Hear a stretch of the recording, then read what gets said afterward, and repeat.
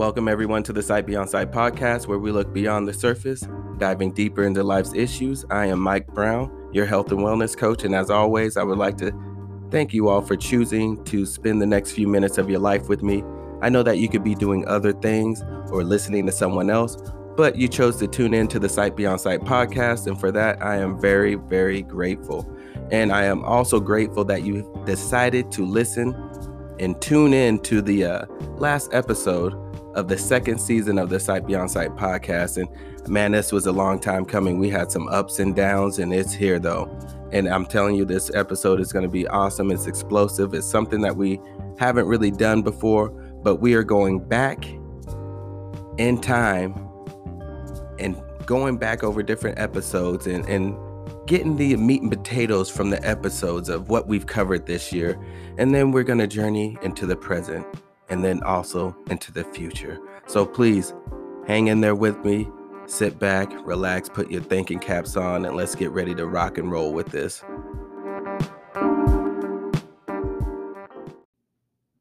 Well, guys, like I said in the intro, this season was very trying. It was up and down, up and down, and up and down. It was a roller coaster ride. It was very trying. There were so many obstacles. It felt like every week there was something in my way hindering me creating an episode or putting something on hold, or there was some adversity that was being faced. Didn't always talk about it because I didn't want to air out all that business or whatnot, because the show must go on. So there were some delays at times and there were some hiccups, but I thank you guys for bearing with me and for striding this thing out with me. And now we have crossed the finish line. And I'm telling you, this stuff has prepared me for the third season. And I'm telling you, we're going to take a little week off. And I know I've done that in the past, but this is just going to be a week in the beginning of October, the first Friday of October. We're going to start this thing, third season, the right way, getting it off the ground, up and running, and having weekly episodes, all right, every Friday.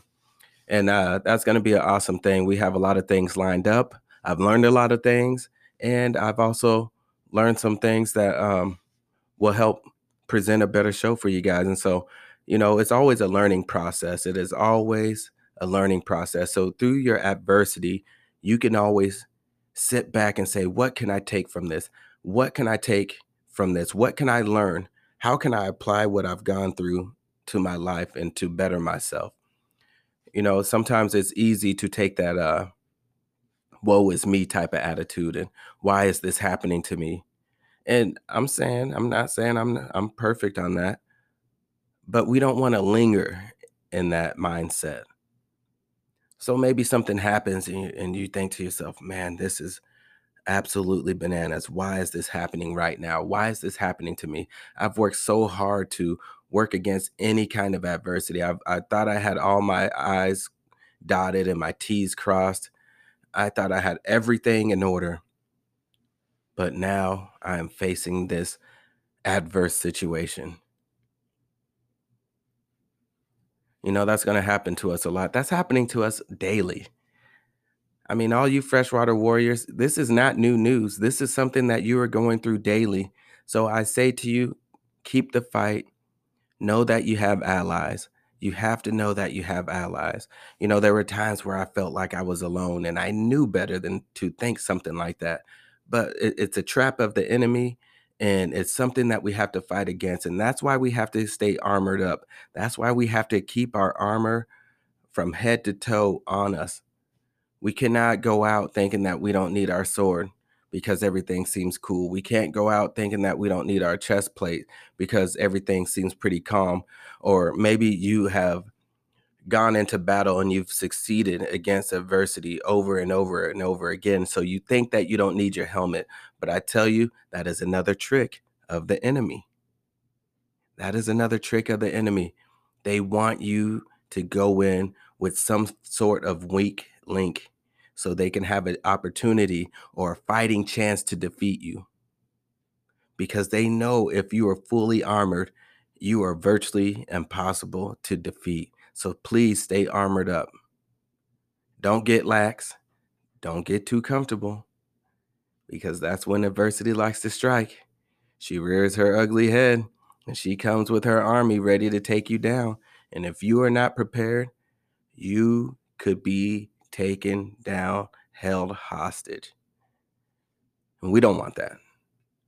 But with all that being said, we are here and we have persevered and we are at the final episode of the second season. Who would have thought? Who would have thought there would be 2 seasons of the Sight Beyond Sight podcast? This is awesome. And now we're heading strong into our 3rd season. And all we're doing is creating an environment where we can talk about issues, where we can learn about different issues and see different perspectives, hear different perspectives, and then apply them to our lives. This isn't about being, always right. We're not always right, but we're learning different things and we're learning different ways to handle different things in different situations. And I tell you, that's an awesome thing. So let's move right along with this thing. So the second season, we started out with a 3-part series called The Path Getting Out of Your Own Way. And in the first episode, we identified and defined what is the path of fulfillment. Then we talked about reasons why we stray from the path in the second episode. So what is the path of fulfillment? What does it lead to? Well, the path of fulfillment leads to peace, love, and joy. And that is what we all seek. I don't care who you are. I don't care where you're from. I don't care what your beliefs are. As humans, we all seek some sort of peace, love, and joy in our lives. Now, maybe you're going through a spell where nothing feels like it's going right, or maybe you feel like you've given up, or maybe you feel like you're just destined to be unhappy. But ultimately, you desire peace, love, and joy. Maybe you're at a point where you don't know quite the path on how to get there, but the path remains that you desire peace, love, and joy. So that is what we touched on in the first episode. And the second episode, we touched on why do we stray from the path? If we know that the path of fulfillment leads to peace, love, and joy, why are we straying from this path when we were heading down the correct path in the first place? What makes us stray from that path? Why on earth would we be deterred? Why would we even think about looking the other way or journey, or not journey, but taking a journey down another path? Why? And we went deep into that in the second episode on the path getting out of your own way. So we're going to take a listen to a couple of clips here. The first clip will be from the first episode about the path and what it is. And then it would lead right into the second episode of why we stray. Go ahead and take a listen. So what is the path? What does this path lead to? How can I stay on this path of fulfillment? And how can I leave the path of unfulfillment? See, these are some of the questions that we're going to be discussing over the next few weeks. But I want you to take a moment to think about this. Have you ever been in a situation where you were on a path and you knew in your heart that this path was just it? You had a plan for it. All your T's were crossed, all your I's were dotted, everything was set forth to go on this path. You were ready to tackle any kind of adversity because you had plans A, B, and C and as backup just in case one should falter.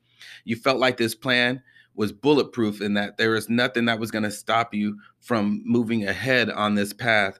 And so you start the journey on this path and then all of a sudden it happens. It happens. What is this it? Well, this it is you begin to realize that your plan was good, but not good enough. that your execution was there, but your vision may have been skewed, or even worse, you realized that you were on the wrong path all along. And that's what we're going to touch on. We are talking about when you realize that you were on the wrong path all along, right? Have you ever experienced that? You were so sure that this path was it for you. You were supposed to be there. You had thought about every potential outcome. Even if there were some stumbling blocks, you were able to get past them and keep pressing forward on this path, only to find out that this path was indeed the incorrect path the whole time.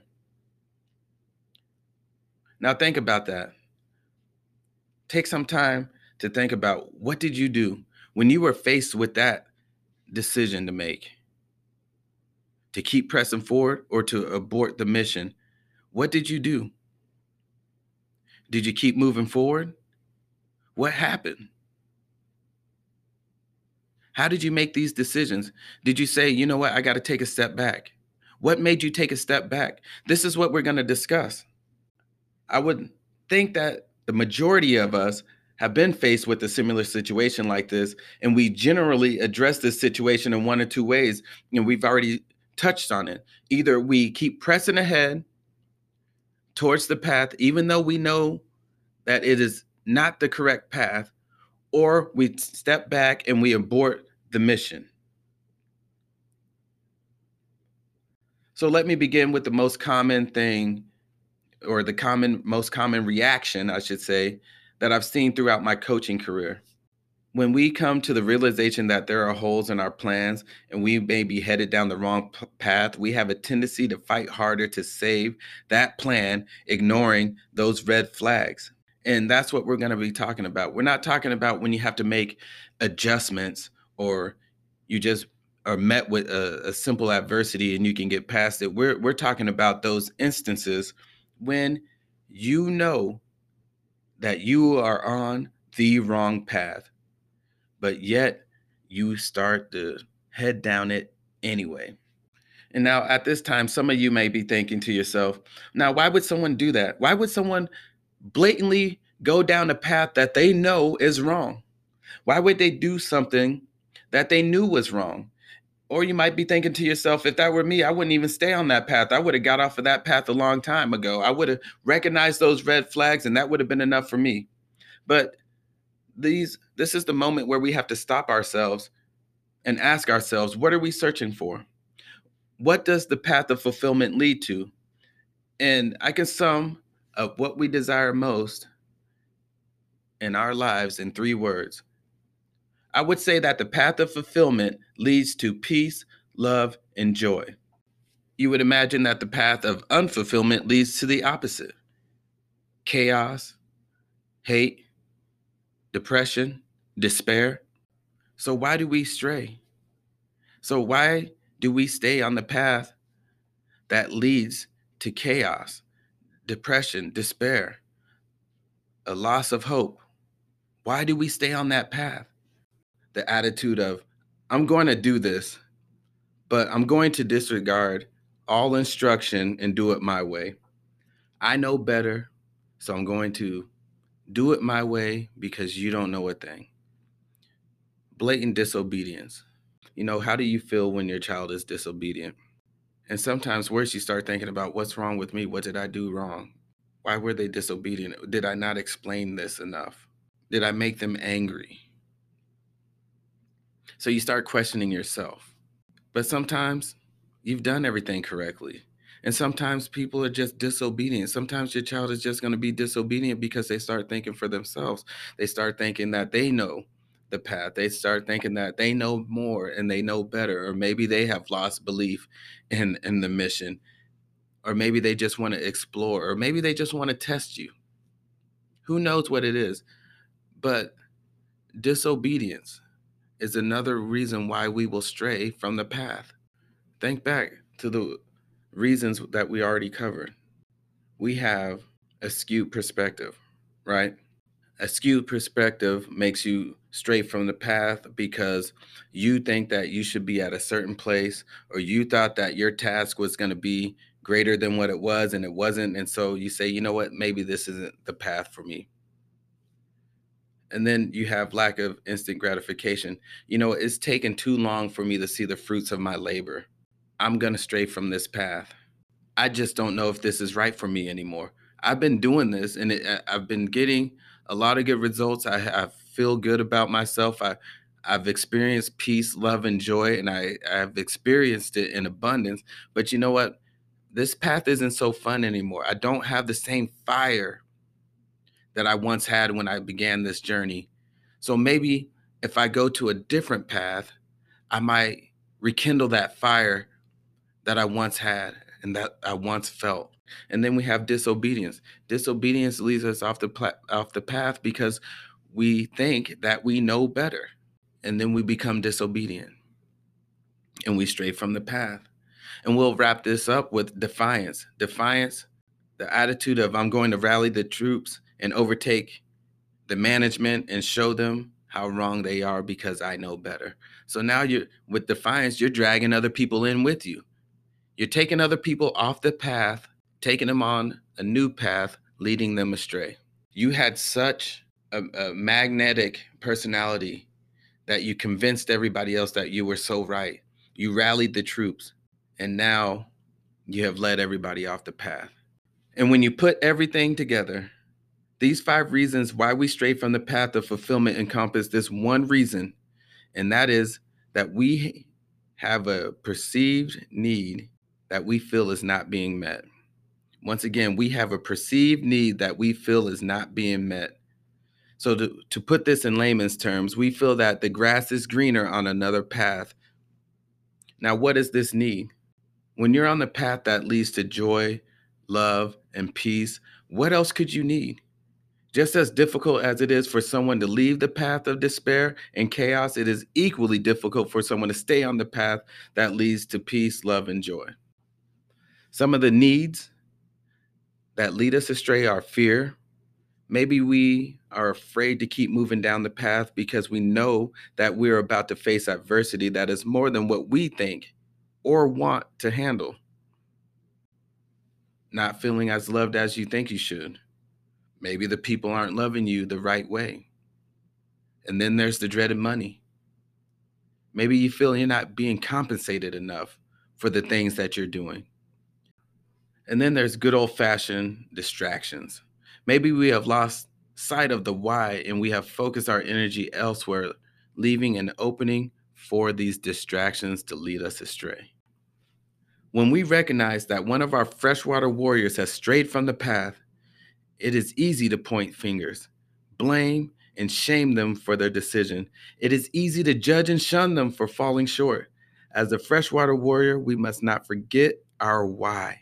And our why is to be the fresh water that heals in a salty environment.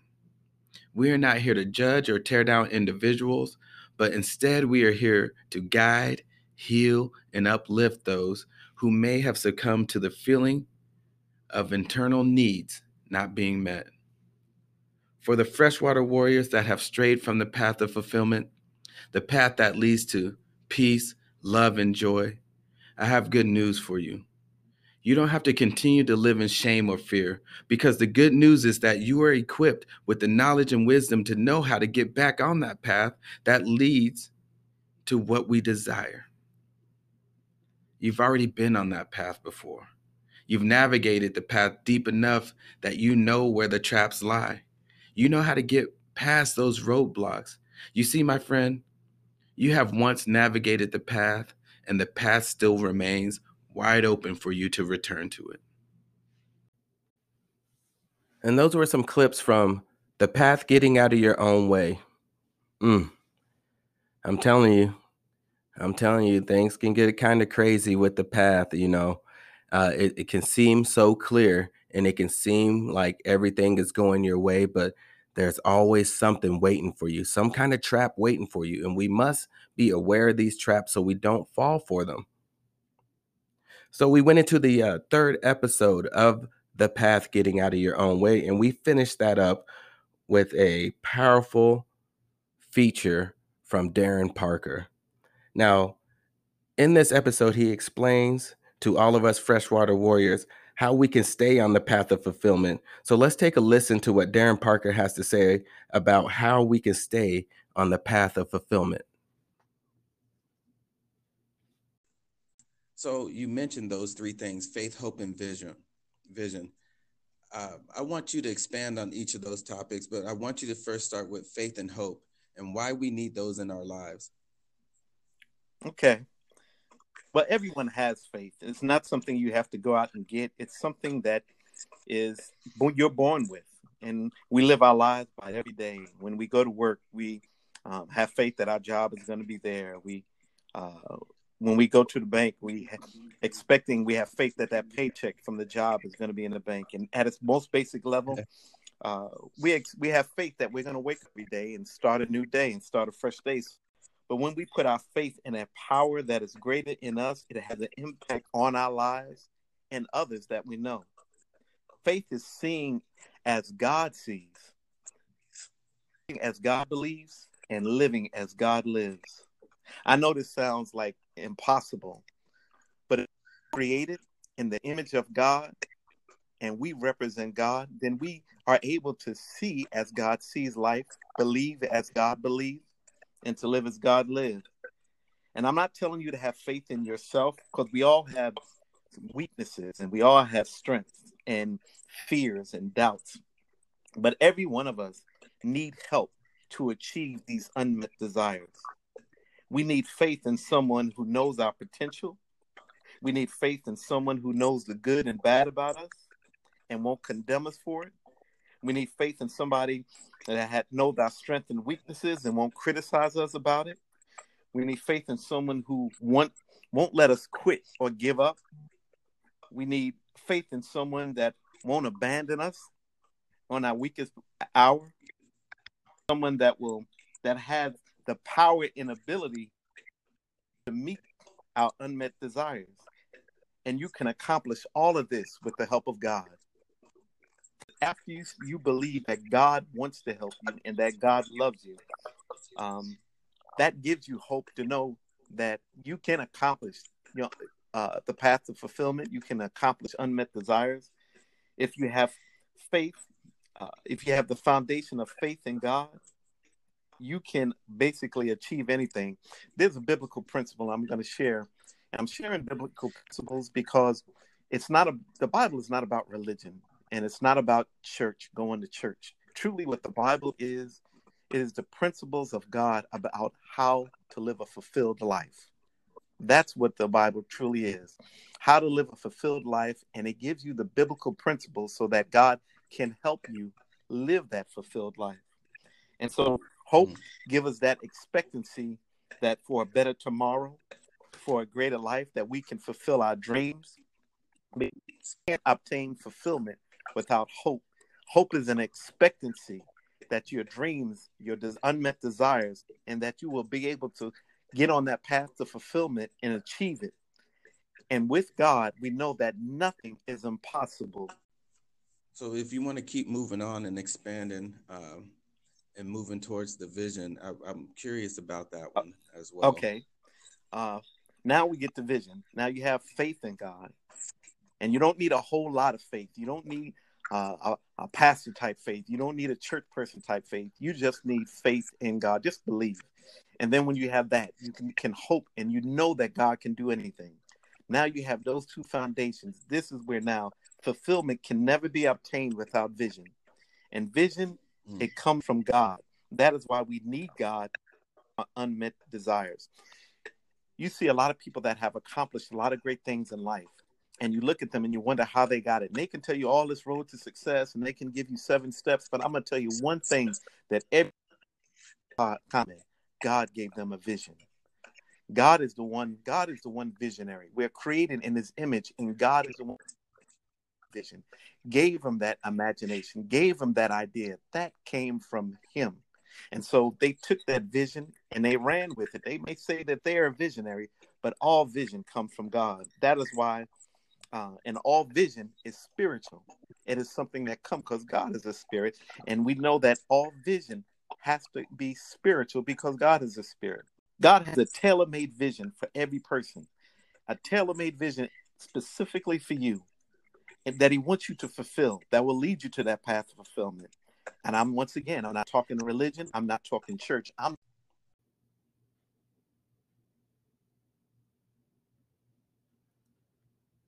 We then question the idea of wealth and its true meaning. What does it mean to have an abundance of wealth? Does that mean that you have an abundance of monetary wealth?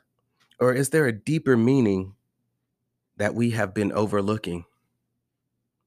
I thought about this for about a week or two, and I was thinking there has to be something deeper to the definition of wealth.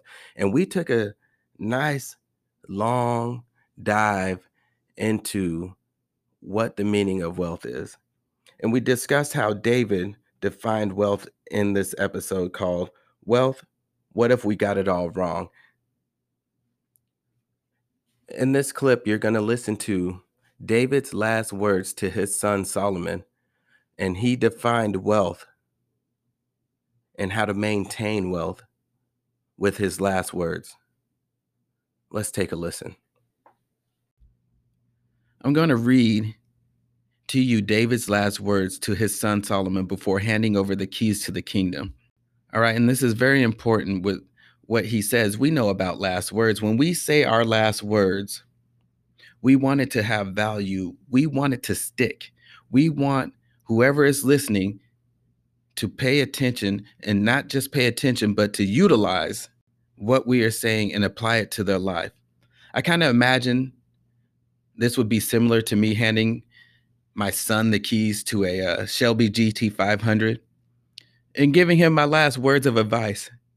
And I can guarantee you that I'm going to say more than be careful, good luck, or you got this.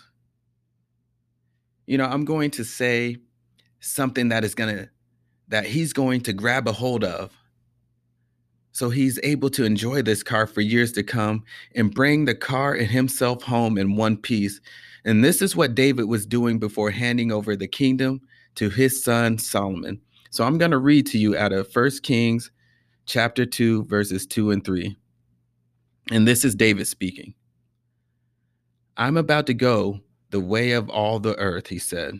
So be strong, act like a man, and observe what the Lord your God requires. Walk in obedience to him and keep his decrees and commands. Do this so that you may prosper in all you do and wherever you go. Notice David never mentioned money. He never mentioned kingdoms. He never mentioned possessions or any material wealth. He didn't even mention power or status. Instead, he mentioned being obedient and following the commands and decrees of God. And once again, this is not about religion or church. This is about life and its principles. So what can we take from this? What can we take from this message that David delivered to his son before giving him the responsibility of the kingdom that he once ruled over? David was considered a great king, and he gave his final words to his son. And David never mentioned money, kingdoms, possessions, material wealth. He didn't mention power or status. Instead, he mentioned being obedient and following the commands and decrees of God. So this must have been very important for David to deliver this as his last message to his son Solomon, who was about to take over this kingdom. And when you look back at the message, there was no fluff, no wavering, none of that. It was direct, straightforward, but most of all, it was the truth. David wanted to tell his son the truth about wealth so that he could have a clear path to prospering in life. The heart was defined in the episode Wealth. What if we got it all wrong? It was a foreshadowing for the episode that followed titled, Where's Your Heart At? In this clip, I present to you a heart trap to avoid for all you freshwater warriors. Take a listen.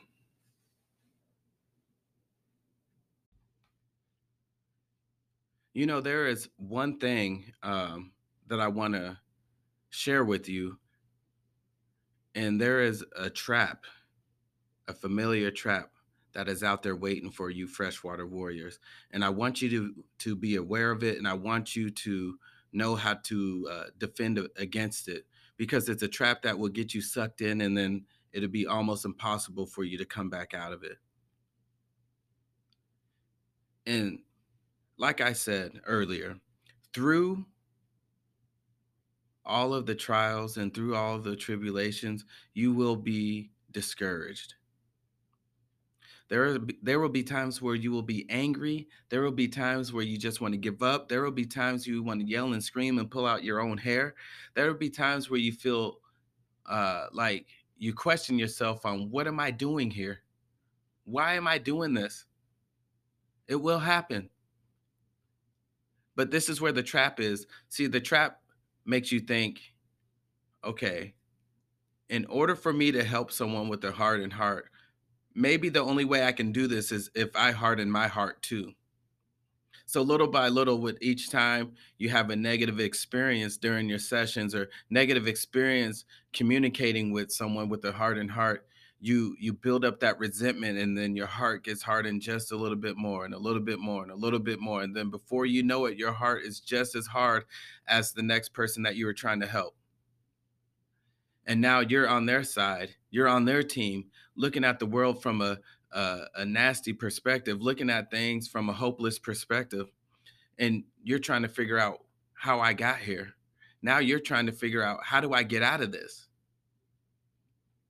And then that's where the shame comes in, because you'll say, I knew better. Wait, how, I was the one teaching other people and helping other people, and now I'm not doing that. Now I'm just like them with a hardened heart. See, that's the trap. I want you guys to know that no, you keep your heart exposed. You don't have to harden your heart in order to save a hardened heart. No, that's not how it works. So the resentments that you are building up, leave them. The anger that you were building up, let it out. Let it out appropriately. And then reset and go back into the battle. In the episode, Are You Invested in the Right Market? We dive right into the issue of why you should invest in yourself. Go ahead and see why you should be investing in yourself right now.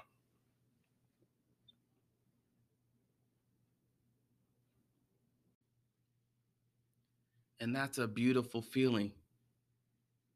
You know that when you're feeling anxious and overwhelmed, that, you know what, I don't have to feel that way. I got it. I got a way out of this.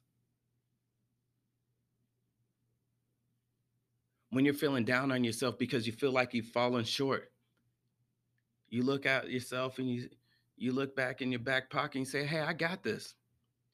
You know what? I am worth it. I am worth the investment.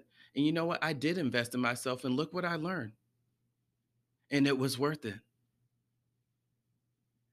I'm telling you, we have to start investing in ourselves.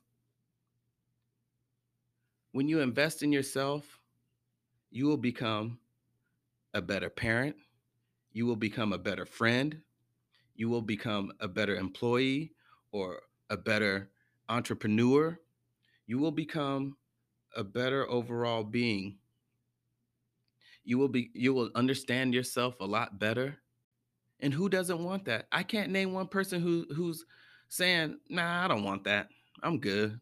I don't want that." Who's saying that? If you can find me one person who's saying that and truly meaning it and living out that life, like, I don't care, man. I'm cool. I don't want better. I don't want to feel good about myself. Then you're gonna have to show me them,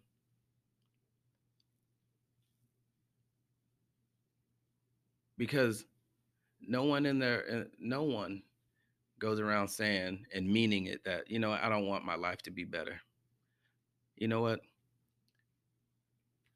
I want to wake up and be as stressed to the max as I can. And you know what? I live for that. Who's waking up saying that? you know, that's pretty ridiculous. So, this is what I'm saying. Invest in yourself. You are worth it. You are worth it. And I think, once again, that is the most difficult barrier that I face as a health and wellness coach. And you know what? Every last one of us, people are just beautiful. People are beautiful. I just sit back. I love my job because I get to sit back and hear all of these stories and listen to all these beautiful accomplishments and these beautiful examples of living. And it's just baffling to me. I get to hear how resilient people are. I get to hear how strong people are. I get to hear these stories of things that they've done and things that they've seen, things that I wouldn't even imagine. And it's just awesome to me. And every time I hear that, I'm like, man, you know what? I don't think they realize how strong they are. I don't think they realize how awesome they are. I don't think they realize they're talking about this as if it's nothing. I don't think they realize just how much of a survivor they are. I don't think they realize how much of an impact they've had on someone else's life. I don't think they realize how special they are. I don't think they realize their gifts that they have to offer. And man, if they tapped into that, if they tapped into themselves and invested in themselves just a little bit, do you know how many more lives that they can impact just by saying hi to a person at the mall or at the store, or at the gas station, and having a small conversation and sending them off with a word of encouragement? Do they know the impact that they can truly have? See, a lot of people look at other people and say, you know what? I want to be like them. I want to do what they do. They are able to impact the lives of others, and I want to be like that. But you know what? We all have it in within ourselves. We have it. We just haven't tapped into it yet. And so maybe you need to invest in a health and wellness coach to help you tap into that. But you're worth that investment. Maybe you've just been looking through things from a tunnel vision. Maybe you haven't stepped outside of the box. Maybe you're afraid to step outside of the box. Maybe you're afraid to step into the box. Whatever it may be, just know that you are worth the investment. And I'm being so serious about this. See, this isn't about money. This is about, hey, I'm going to wake up every day and I'm going to say, you know what? I'm worth it. If I were to ask you, what is the scariest weapon on earth? Many would shout some form of nuclear weapon, some nuclear bomb. Maybe some would refer to the A bomb. But what if I suggested that there is a weapon that is more powerful than a nuclear bomb? Would you believe me? Probably not. But take a listen, and you may be shocked about what I consider to be the scariest weapon of war. So, when the battle was over and the soldiers were trying to find some way to relax, it was the responsibility of the musicians to play tunes that would help ease the tension of battle. When the morale was low, I imagined that they would play tunes that would make them want to rejoice and gather together to boost the morale. But when it was time for battle, they played music that was deep in bass tones. They played tunes that got you fired up to go out and do your job, knowing that you may not live to see the results. This is the power of music. It's always been powerful. This is why music is a weapon. Music has always had the power to influence. Music will influence your current mood, it will influence your thoughts. Music can tap into those feelings that were once hidden. You know how you're sitting there sometimes and you're feeling all right and you listen to a song and it makes you feel a certain way because it takes you back to a certain period in your life, or it takes you back to a certain moment in time, whether it was sad or whether it was happy, it doesn't matter. That song takes you back. Now, it could be the lyrics, it could be the melodies, it could be the rhythms, whatever it may be. Something about that song took you back to that moment. moments that were once hidden, moments that were forgotten. But you heard this song and it brought it all out again. And it was almost like you were reliving that moment. That's the power of music. Music can make you smile and dance. It can make you feel, music can make you feel like you want to release all your inner rage at times.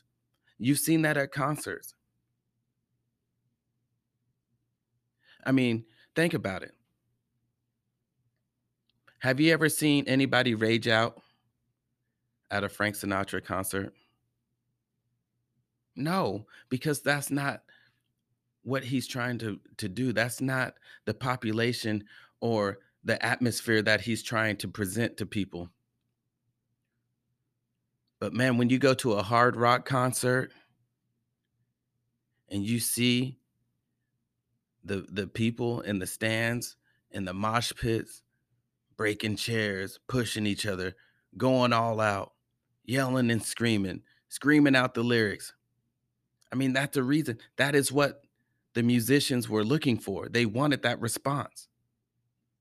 And they were able to get that response from thousands of people at the same time by playing this certain tune. Music can be like a time machine and take you back to that special moment that we were talking about.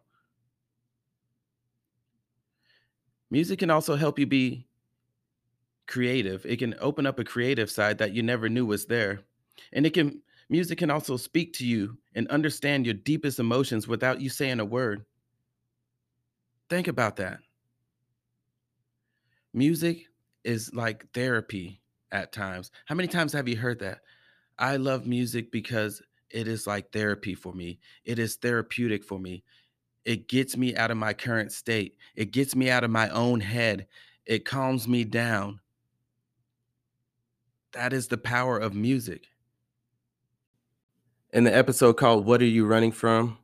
I urge all you freshwater warriors to change your definition of failure. Take a listen and see if there's something that you can apply to your life about your definition of failure and how you can change that definition to benefit you for moving forward in your life. The leader of that project isn't necessarily out of touch with reality. This leader understands that not every idea or every plan is going to be the best plan. Even if you do everything possible to prevent any failures, the plan just might falter and eventually fail. That's just a part of life. The leader's idea of failure is different than your idea of failure. The leader is looking at the situation like this. If I tried my best and things didn't go as planned, I will learn from it and I will keep moving forward. How can I fail if I gave my all trying? I'm going to say that again. How can I fail if I gave my all trying? Say it one more time. How can I fail if I gave my all trying? Now, say it with reflecting on yourself. Say it with some bass in your voice. How can I fail if I gave my all trying? You know what I mean? And think about that. How can you fail if you tried? If you gave your best effort, is that failure? No. We see it all the time with prize fighters, boxers, mixed martial artists. We see it all the time. Most of those guys, matter of fact, you know, a few days ago, I was watching some mixed martial arts. And, you know, when you look at all the fighters' records, most of them have a few losses. There's very few that have a perfect record. And some people look at that perfect record as perfection. And if you have a blemish on that record, you know, a loss, then you are a failure. But that's not always the case. Because there was a fighter who had 20 wins and 3 losses. And I ask you, is he a failure because of those losses? Should he have stopped fighting because his record was not perfect? So after his first loss, should he have hung everything up and said, I quit. I'm no good. Should he have stopped making goals to accomplish his dreams because he feared he would lose again? You know, this particular fighter was the reigning champion of his division. And if he had quit, he would have never been called a champion. We had a little change of pace when Diamond Denny Dobbins joined me on the Sight Beyond Sight podcast. He is truly a man of many talents and interests, and it's always a good time talking with Diamond Denny. Even though we share a difference in opinions, we always have good conversations, and he always has an interesting perspective that is noteworthy. Listen to Diamond Denny Dobbins talk about outer space in the episode called Life on Mars, Exotic Moon Vacations, UFOs. What is your belief? You guys, check this out. This is where space gets a little crazy for me, okay? 2027. It's not far away. It's not far away. You can book your flight at the Space Hotel on the moon for $5 million.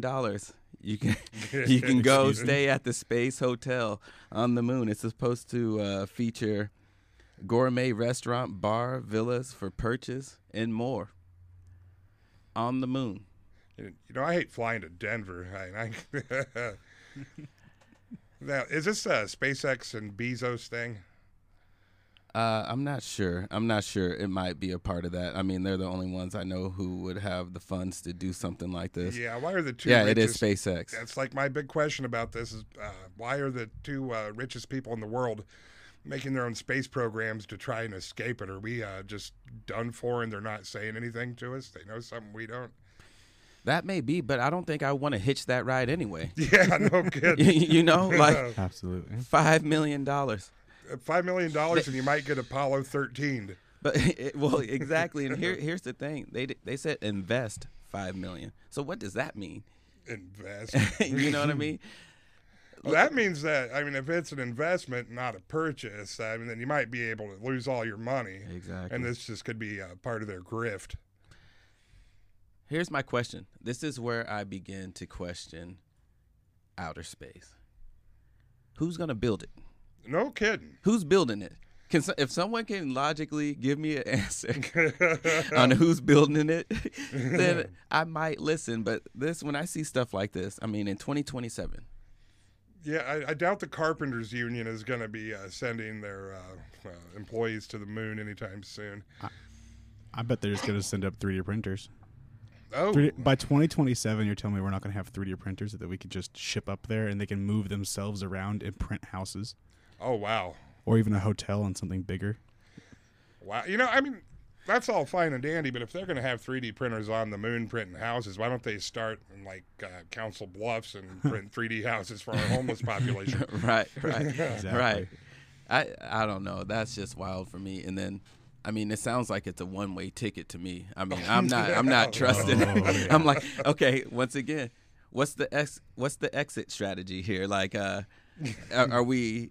Is this a week, or are we staying for a few days? Or Yeah. like, what are we doing here? How do we load back up and get back out? What are you doing? You know, that's the stuff that makes me question a space hotel. In 6 years. 6 years on the moon. And that's, I don't know. If I had the money, I'd probably sign up if it was a guaranteed trip just because I'm Guaranteed one way. Guaranteed one way, man. I would invest $5 million, but, you know, I'd probably do it, you know, take a bunch of Xanax and get on the spaceship and go to space. And the following clip is from the episode called 3 Reasons Why You Aren't Accomplishing Your Goals. In this clip, we discuss the first and most critical step in accomplishing your goal, and it is the most important step, but often overlooked. This is a step that cannot be overlooked, and it must be done. It's so simple, but yet so difficult. It's the reason why most of us struggle to accomplish our goals. Take a listen. So, as we think about this topic, I want you to think about a goal that you have tried to accomplish that you're probably in the middle of trying to accomplish, and maybe you haven't taken those steps towards making strides to accomplishing this goal. I want you to really think about what has truly been stopping you. I think about in meetings, when you're in a business meeting or you're in a team meeting of some sort, there's always some goal that you're trying to accomplish. 9 times out of 10, there is a goal. And I know that we can lose focus in those meetings because they tend to be pretty drawn out, dry, exhausting, and just quite frankly, boring. However, we're trying to accomplish a goal. So usually there's some sort of outline, some sort of data that suggests the reasons why we should move in this path, and then we lay out how this goal is gonna be set and how we're gonna accomplish this step by step. Then you split up your team. Some people are responsible for this, some people are responsible for that, and then hopefully the idea is that everybody gives their best effort and everything comes together and you accomplish your goal.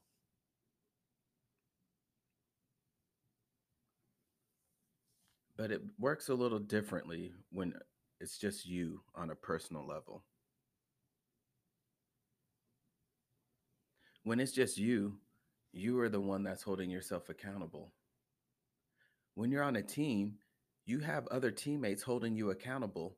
Your work and your effort impacts your team. And so if you are lagging behind and you're not putting in your best effort and you're hindering the process of moving forward, you will be called out for your lackluster performance. And that's just the bottom line with that. But man, when you are working by yourself, setting goals, whew, you don't have to be accountable. We say we're going to hold ourselves accountable. We say that if we start to veer off the path that we can get back on the path. We say those things. We say that, you know what, I'm very dedicated and I really want to accomplish this. There's nothing that's going to steer me away from this goal. And you see it happen every time. Now, part of the reason is because you are solo. You don't have anyone holding you accountable. But another part of the reason is because we're missing 3 steps out of the equation of accomplishing your goal. So we'll start with number 1. The first thing that we mess up on is we don't write it down. I'm telling you, this is so easy to do, and it is just bonkers how many people don't write down their goals.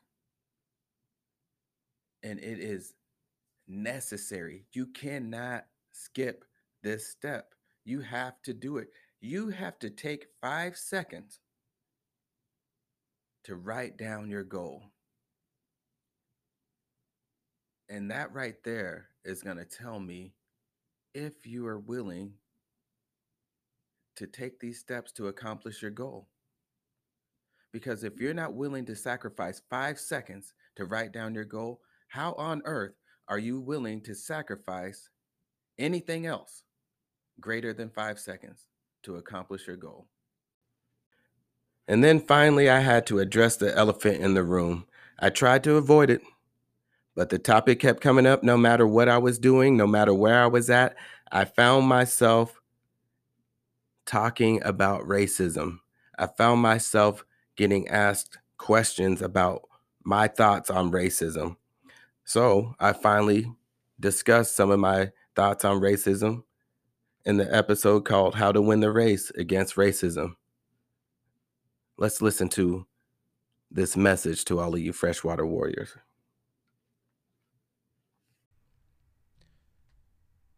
This was written in a manner that addressed all men, but as we know, during the year of 1776, not all men were viewed as equal. Even before the Declaration of Independence was written, not all men were viewed as equal. And now centuries have passed, and yet not all men are viewed as equal. Maybe it's not a handout that minorities are asking for. Maybe they are asking to be included in those words of the Declaration of Independence. To be viewed as a man that has inherited the same rights that cannot be taken away. To be viewed as a man who can fight for those rights just like everyone else. To live by the same set of laws without fear of those laws changing depending on the person who pulls them over. To have these truths that are self-evident applied to their lives. To be able to pursue life, liberty, and happiness. According to the Declaration of Independence, these are not handouts. These are rights that are accessible and available to everyone and cannot be taken away. The last question that we will discuss is this. Every time I engage in a conversation about racism, I am always asked about what am I going to do about it? And for the longest time, I felt like I needed to have some awesome speech to present when faced with that question. I've spent countless hours formulating a plan of action that would eliminate racism. But then one day it hit me. I had one of those aha moments that we've talked about. And I realized that with every conversation that I have, I am doing something about it. Whether I was talking to friends, colleagues, or strangers, I was doing something about it. I've had plenty of talks with people who viewed themselves as racist. I've worked in their homes. I've worked with them side by side, and sometimes they were my neighbors. And when I engaged in those conversations, I was doing something about it. So now the question becomes, what are you going to do about it? Don't be afraid to ask that question in return. What are you going to do about it? And if you should receive a response that sounds like this, well, it's not my problem. I'm not a minority. Then you know that there is a lot of work to do. One conversation may not produce the desired outcome of greater social awareness. It may take many more conversations. It may not be you to change the tide. It may be someone else, but as long as you're planting that seed, we're moving forward. What are you going to do about it? You see, the majority is not exempt from this topic that has plagued America for so long. In fact, the majority has access to be a greater influence and promote a change of heart. And this is because they are in the homes where racism is taught. They have immediate access to get to the root of the problem so that things can be changed. When we all make a conscious effort to get to the root of the problem, then the question becomes, what are we going to do about it? And that is the real question. What are we going to do about it? Racism can end today if we wanted it to. The cure for racism is not a secret. It's never been a secret. It's been hidden in plain sight. But there's a big but. It has been easily ignored. Racism hasn't ended because it's profitable. It's divisive. It's a way to control. Some view it as a sense of pride and privilege. But the main reason why it continues is because people are afraid to confront it. It was a long time coming, but Nate George, a good friend of mine, joined the Sight Beyond Sight podcast, and he brought the heat with him. And we had talked about this for months and months and months, and finally we connected. And it took some time. You know, it's not easy to connect. I don't care how good of friends you are or how close you live to each other. I don't care if you're next door neighbors. Getting your schedules to mesh so they are on the same path is very, very difficult. I don't know if it's because of the day and age, but I know that we both lead busy lives. But finally, it happened. And you know what? I was told to never trust a man with two first names, but Nate is opposite. He is definitely a man of truth, and he is a man of honor, and he is a man that is out for the good of other men. So listen to what Nate has to say about being selfless in the 14th episode called Comparing Jealousy and Selflessness. I can't stress it enough that looking in the mirror as a human is one of the most difficult things for us to do. because we don't like that image. Is one of the reasons why these issues that have been plaguing our country has been going on for so long, because we are afraid to look in that mirror. We are afraid to look at the history and say, you know what, this was bad, but it doesn't have to be like this. Instead, we try to ignore it and hope that it just goes away. And then the minute someone starts to talk about these issues, it hits you to the core, because maybe you feel a certain way, maybe you agree, maybe you disagree, but it's hitting you at a different level because you are seeing a reflection of yourself in the ugliness of the history. I tell you, 2020 was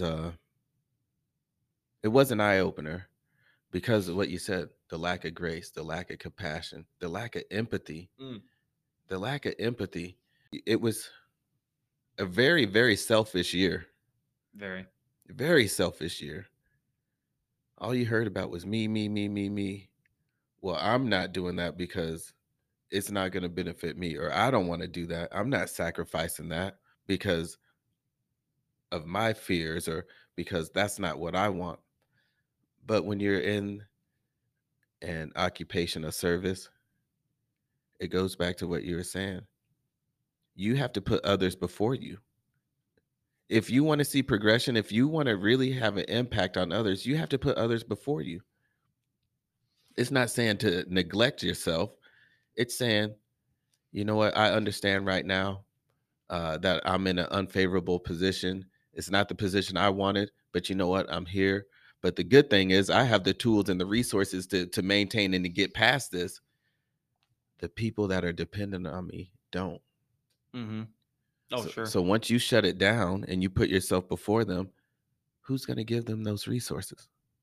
Well, that's exactly it. I mean, one of the books of the Bible I've been in, several of them, I've been in Philippians and Colossians a ton, but it goes right back to this point. And the reason why I was turning my Bible while you're talking and I was listening, but this has been on my mind. This was completely my focus this past year in school, because it turned from, I wasn't worrying so much about teaching what the lesson planning and teaching kids. My focus was how to show other people Christ and his power, what he can do within you in the midst of turmoil and chaos. But it also turned from that to how to treat other people. And I don't want to keep bringing it up, but when you did your episode on race, by all statistics or whatever it is you want to say, we shouldn't be brothers. Right. I mean, if you wanted to boil it down to that, I mean, we're getting like extremely real right here. But I mean, I never looked at you like you're less, or I never looked at you like you're anything other than a human being, because we are all, and this is again, goes back to that Ephesians I was talking about, chapter 6, where it talks about our struggles not against flesh and blood, but the spiritual forces of darkness, because we're all made in the image of God. Every single one of us on this earth is made in the image of God. And so if I look at you and say, and make you less or treat you less, and racism is it is a very ugly byproduct of sin. That just shows you the ugliness of the heart, what I talked about in Jeremiah. Yeah. I'm not talking about it, it's what God says. The heart is deceitful above all things, and it's desperately sick. So we treat it, and what is that? We treat other people differently because it makes us feel better and more power and control. Right. And that is one of the things that makes me probably one of the most angry, is when you treat others in a way that makes them less than what they are. And so going back to the Philippians, chapter 2, verse 3, listen to this. Could you imagine if the world focused on this? 3 and 4. Do nothing from selfishness or empty conceit, but with humility of mind, regard one another as more important than yourselves. And then listen, this is just, I got goosebumps. Do not merely look out for your own personal interests, but also the interests of others.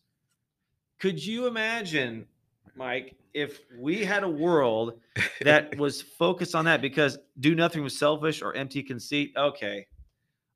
I'll just be the first to admit it, because I'm not going to sit here like act like I'm holy and righteous, because I'm one of the worst people when it comes to being selfish. Mm-hmm. Father's Day is coming up, and I want good stuff. I want my good stuff. I don't want the tie. I gave my son static last year because he gave me a 79-cent bag of sunflower seeds, like the little small, and I love sunflower seeds. I'm like, it's like, this is how much you love your dad? You couldn't give me the big one? That's funny. To this day, I was like, so you're gonna give me some? Are you gonna give me the $2 bag of sunflower seeds this time? He goes, whatever, Dad. But I mean, it's just one of those things where, I don't know. I just think it's funny we do that, but we want those things. But I'm selfish, and I can be conceited at times. And oh, woe is me. Oh, poor pitiful me. But the word that stands out is, but with humility. Humility is it's the polar opposite of pride. And again, pride is another one of those things that a byproduct of that is jealousy and comparing ourselves to others. But humility is humility at its highest level. Nate, I'm with you. Though what you just read, those two scriptures are my favorite in the entire Bible. Yeah. I have used that working with clients in treatment centers and shelters. I've used it coaching others one-on-one. I've used it coaching football teams. I just lean on that for everything because it spells out everything. It's what you just said. Could you imagine a world where everybody was looking out for everybody else? Because once you look out for everybody else and you put others before you, you're going to be taken care of. Because you know what? Someone's going to come around and do the same thing for you. But it's hard for people to see that because we live in such a me world. Look at what I got. Look at what I'm doing. This doesn't benefit me, so I'm not going to do it. Well, how come I do all of this work and they get some of the pie too? I should get all of it. Right. I don't want to split anything. Who are you keeping in your inner circle? Are you hanging out with ambush predators, solitary roamers, peacemakers, or leeches? We have to be careful who we let into our circle, and I give all you freshwater warriors some insight on how to recognize who is trying to enter your circle and what their motives could possibly be. You can find the next clip in the episode called Walking the Jungle. Who are you keeping in your circle?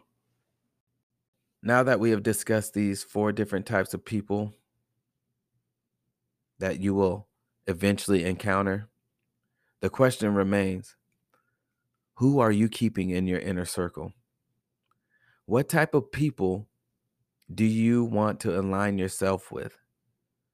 Are the people in your circle uplifting you, helping you grow as a person, or helping you evolve into a better you? Or are there some in your group waiting for an opportunity to ambush you, to take advantage of you? Are the ones closest to you slowly bleeding you out, not caring about the agony that they are putting you through? These are the questions that you need to be asking yourself. Who are you aligned with? As we've discussed, ambush predators are crafty. Oftentimes we don't see their true intentions. However, if we remain alert and diligent in seeking the truth, their true nature will be revealed. In order to defeat an ambush predator, we have to remain focused and hold tight to the truth. We have to have more than one tool in our toolbox in order to face all of the tricks that they will throw out to you and defeat the deception of an ambush predator. Leeches, on the other hand, are more difficult to face because of their unassuming nature. We think that we can overpower them. We think that they pose no threat because they are not a powerful being when met face to face. They're truly, truly chameleons because they are vicious ambush predators with no remorse. They can be family members or a close friend, which makes matters 100 times more difficult, because we keep thinking, okay, they wouldn't do this to me. I've seen them do this to other people over and over and over, but they wouldn't do this to me because I care so much about them. I love them. They wouldn't do this to me. But yet you find yourself bleeding to death at the hands of the leech that you are allowing in your circle. However, knowing that a leech will suck the life out of you, bleeding you of all of your resources, is enough to fear the smallest of prey. You have to defeat them by avoiding them at all costs. But if you should be in a relationship with the leech, you will have to show tough love and cut them off. In the big scheme of things, we should be aligning ourselves with peacemakers and solitary roamers. Now, we should be aligning ourselves with freshwater warriors that care, that are empathetic, that uplift, and that will look out for you in your best interest. Who are you aligning yourself with? We rounded out the season with an interview that was near and dear to my heart. My very own sister, Nikki Pickens, joined us on the Sight Beyond Sight podcast and opened up to all of us about her journey with cancer.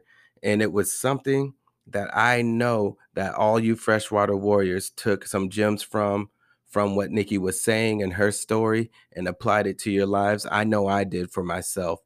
And I'm telling you, this was something that she was hesitant to do. She didn't want to get too emotional. She wasn't sure if she was ready to tell her story because it was so fresh. But yet she came in and she took over that interview and held it down. And here's the thing. She held it down. I was not feeling well that day, but I knew it was our chance. Once again, it was hard to schedule. It's hard to have our schedules mesh. And so I said, nope, no excuses. I went down there and I didn't even have to do much.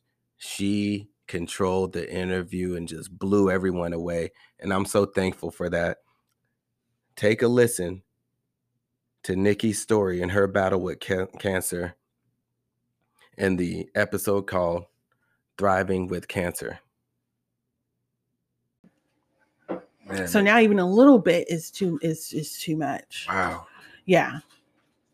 But so it's a blessing in disguise because I'm type 2, diabetes. So see, in that case, we'll allow it.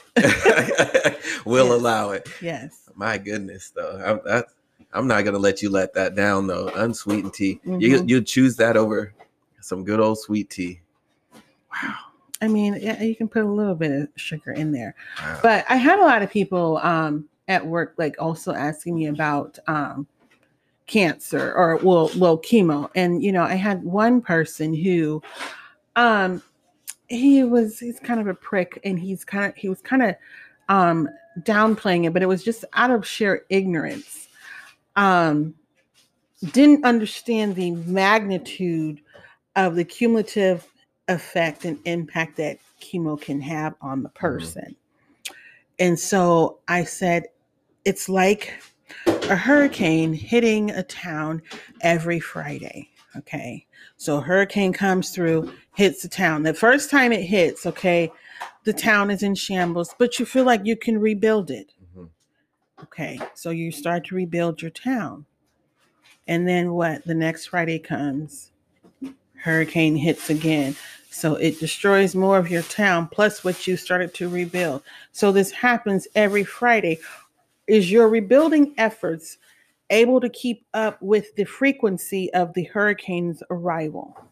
No. So sooner rather than later, what you end up having is a decimated town by way of hurricanes.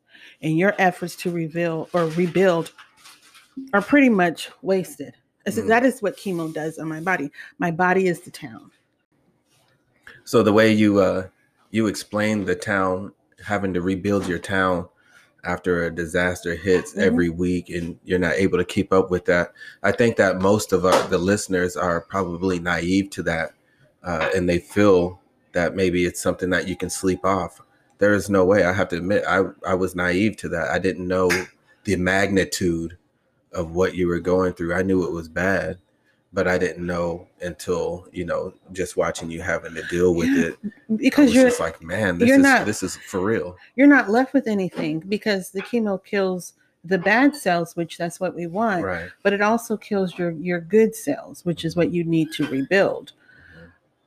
Now, your good cells, obviously, they can be regenerated, but not really with the chemo. Mm-hmm. Once you're done with chemo, yes, then you reflourish, right? But while you're undergoing it, no, which is why you pretty much don't have an immune system. There's times where I was told, okay, your white blood cell count is, I can't remember if it's high or low, but basically I didn't have an immune system. So Right. You need to not go anywhere, stay indoors, blah, blah, blah, blah, blah, all that stuff. Because if you get an infection, you don't have anything to fight off. Precisely. And there's nothing to fight off with. That's what scares me about Yes. chemo. That is the worst part of it to me when I'm looking at it on paper. Yes. I'm like, so what do I have to fight with now? You don't have anything. You're Mhm. totally out on an island by yourself, Mm-hmm. trying to just, once again, you don't have any kind of control over that. Right. Your So, control is but what wiped you out. can control is your response. Okay. Yes. Your mental health faculties need to be on point. Your emotional response needs to be on point. And so that's what I took away from this whole health ordeal, if you will. I remember reading someone's comment in the breast cancer group that I'm in, and it was so sad because she couldn't get the treatment because she didn't have health insurance and she was on Medicaid, and it just was such a long time for her to get to the appointment. And it just really resonated with me because I'm like, wow, at least I have, good health insurance. Yes. And I can go and get this treatment, and she can't. It was so sad. And so I was like, I need to look at this a different way. So instead of dreading going to my appointments, I started to hype myself up. I get to go get treatment today, because it's such a blessing. It's such a privilege to be able to get treated, because there's other people who don't have the option to do so. So doing that, I think I just changed my outlook, and that's what I had control over. And so I would come into my chemo appointments, happy and jolly. And it wasn't fake. Like, it wasn't a fake happiness. I wasn't putting on a brave face or a brave front. That was truly how I felt on the inside, because I did have to do some self-reflecting and be like, you know what? I am in a privileged spot. I'm blessed, right? I'm still here. I'm not gone. I'm able to get treatment. It's a stage 2, which is curable, or treatable, if you will. So I don't have anything to complain about. Plus, you had your leadership team at Yes. work supporting you. Yes. I mean, you had a lot of flexibility that Right. some people may not have. Right. So that is excellent, though, because one thing we always say on the Sight Beyond Sight podcast is this: one of the most difficult things for any human to do on this earth is to take a real look in that mirror and assess what they're truly looking at. And then not just do that, but then to make those changes that they see. It's easy for us to look at that reflection and then look away, or not even look in the mirror at all. That's true. But for you to look in the mirror and say, you know what? I really don't have anything to complain about, and to really change your perspective. That is the exact reason why Sight Beyond Sight exists.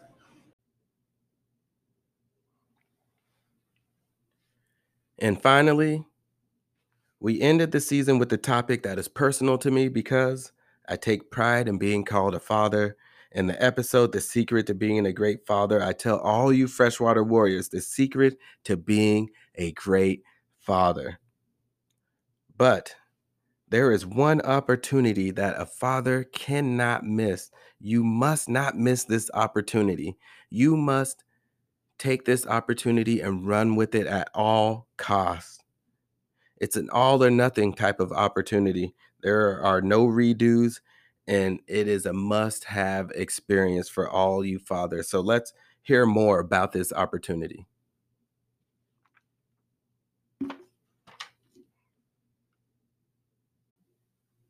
But there's never a good time. I mean, there's never a perfect time, I should say. There's never a perfect time to have a child. It's scary.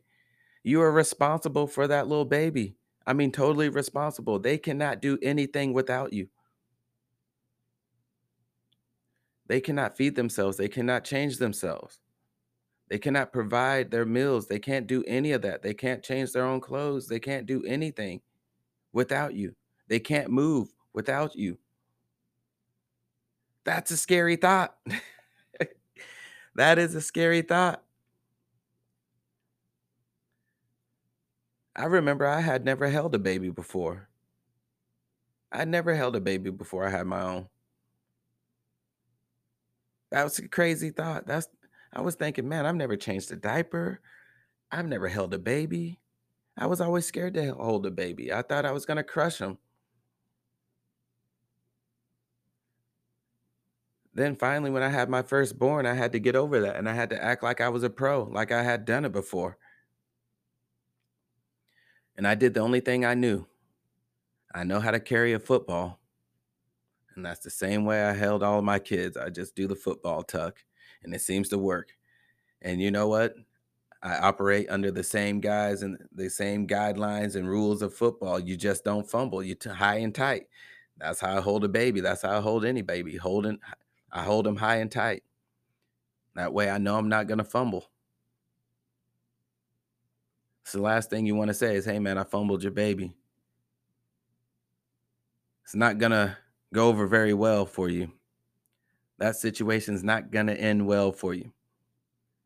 So for all you fathers that have never held a baby, and if you've held a football, high and tight, tuck their head into the crease of your elbow, hold their bottom as if you're holding a football, get a nice little security right there, high and tight.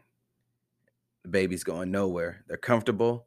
You have eye contact. They see you. It's brilliant. Brilliant, brilliant, brilliant. That's just my strategy, though. That's my strategy.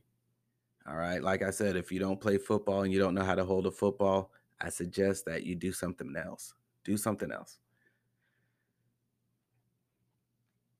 But it was scary. I did not know how to hold a baby. I've never fed a baby. A lot of us have been in those positions. It was just something I never done. I never babysat. I never did that. You know, if we had to stay home with the siblings, I mean, it wasn't babysitting. We were all pretty self-sufficient. We were all close in age that I didn't have to change diapers or anything like that.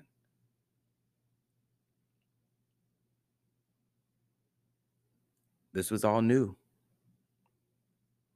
But it's scary, but I'm telling you, I promise you, it is the best thing that will ever happen to you. I want you to think of it like this. Fathers, it's kind of cruel.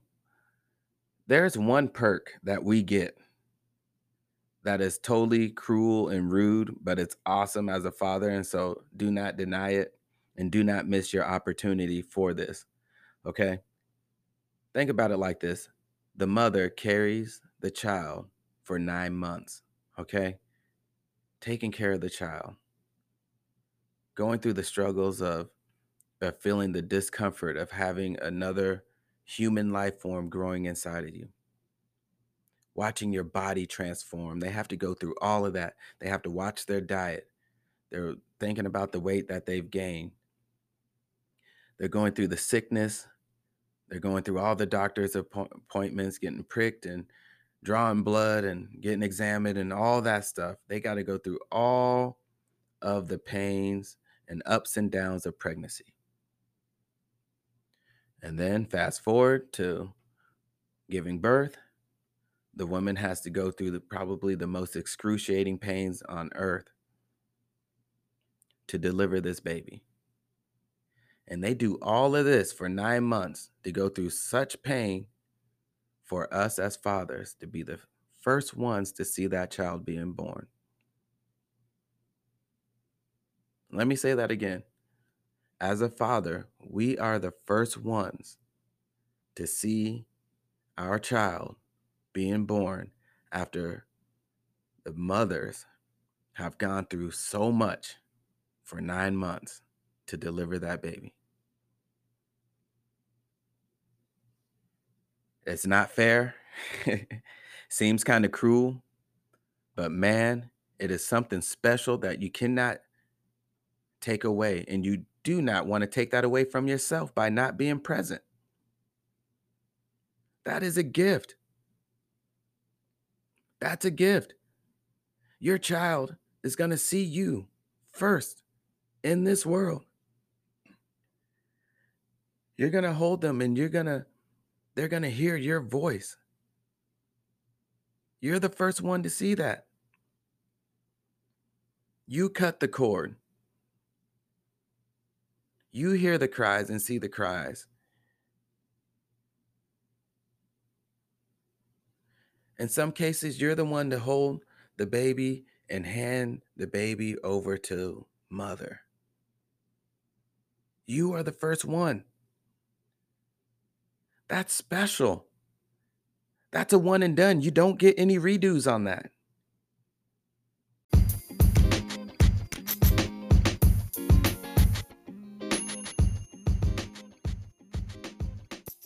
Wow.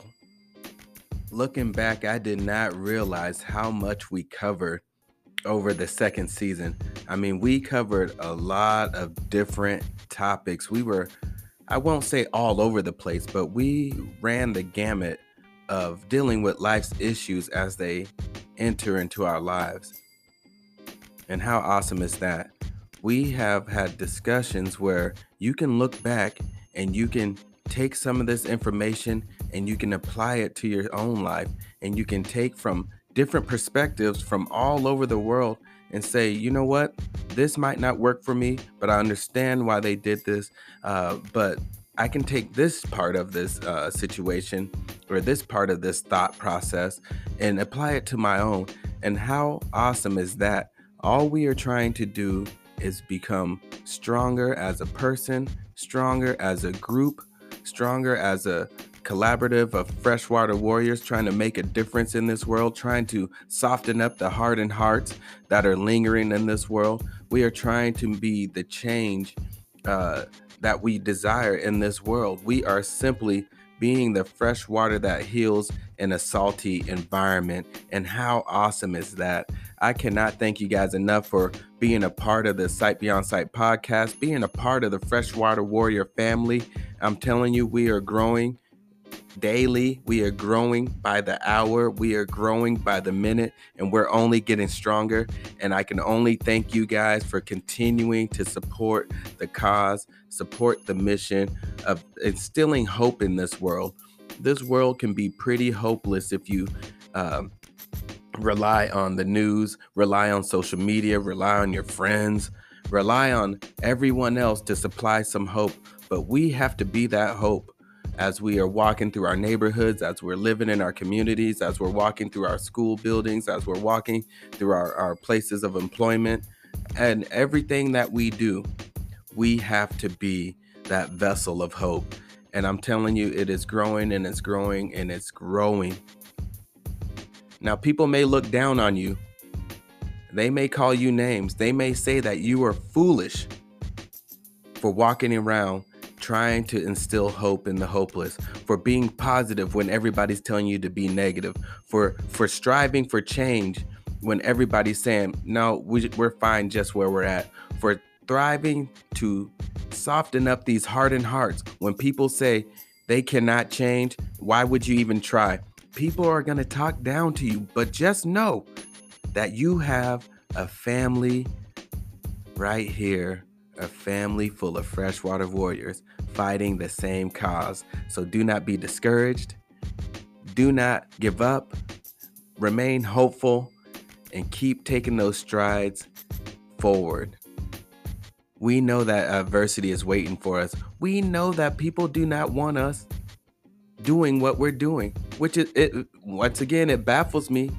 The thought that people want to remain hopeless, the thought that people cannot stand the idea of everyone having some hope to thrive in their life, for everyone to be heading down the path of peace, love, and joy. Unfathomable to think that people would say, I don't want any part of that. However, we have a plan for them as well, and we have to kill them with kindness. We have to kill them with consistency, and we have to make sure that we are in the business of healing and not hurting. And remember that we are always, always thriving to be the fresh water that heals in a salty environment. And that's all we can do. We're not talking about being perfect. That's what they will say, that we're trying to be perfect, or we think that we're perfect. It is not about that. But what we are trying to do is thrive and be perfect in how we treat each other. I cannot thank you guys enough for this second season. This third season is just going to take off, and I cannot wait. I love you guys, and I thank you for the support. Keep doing what you're doing. Until we meet again, my friends.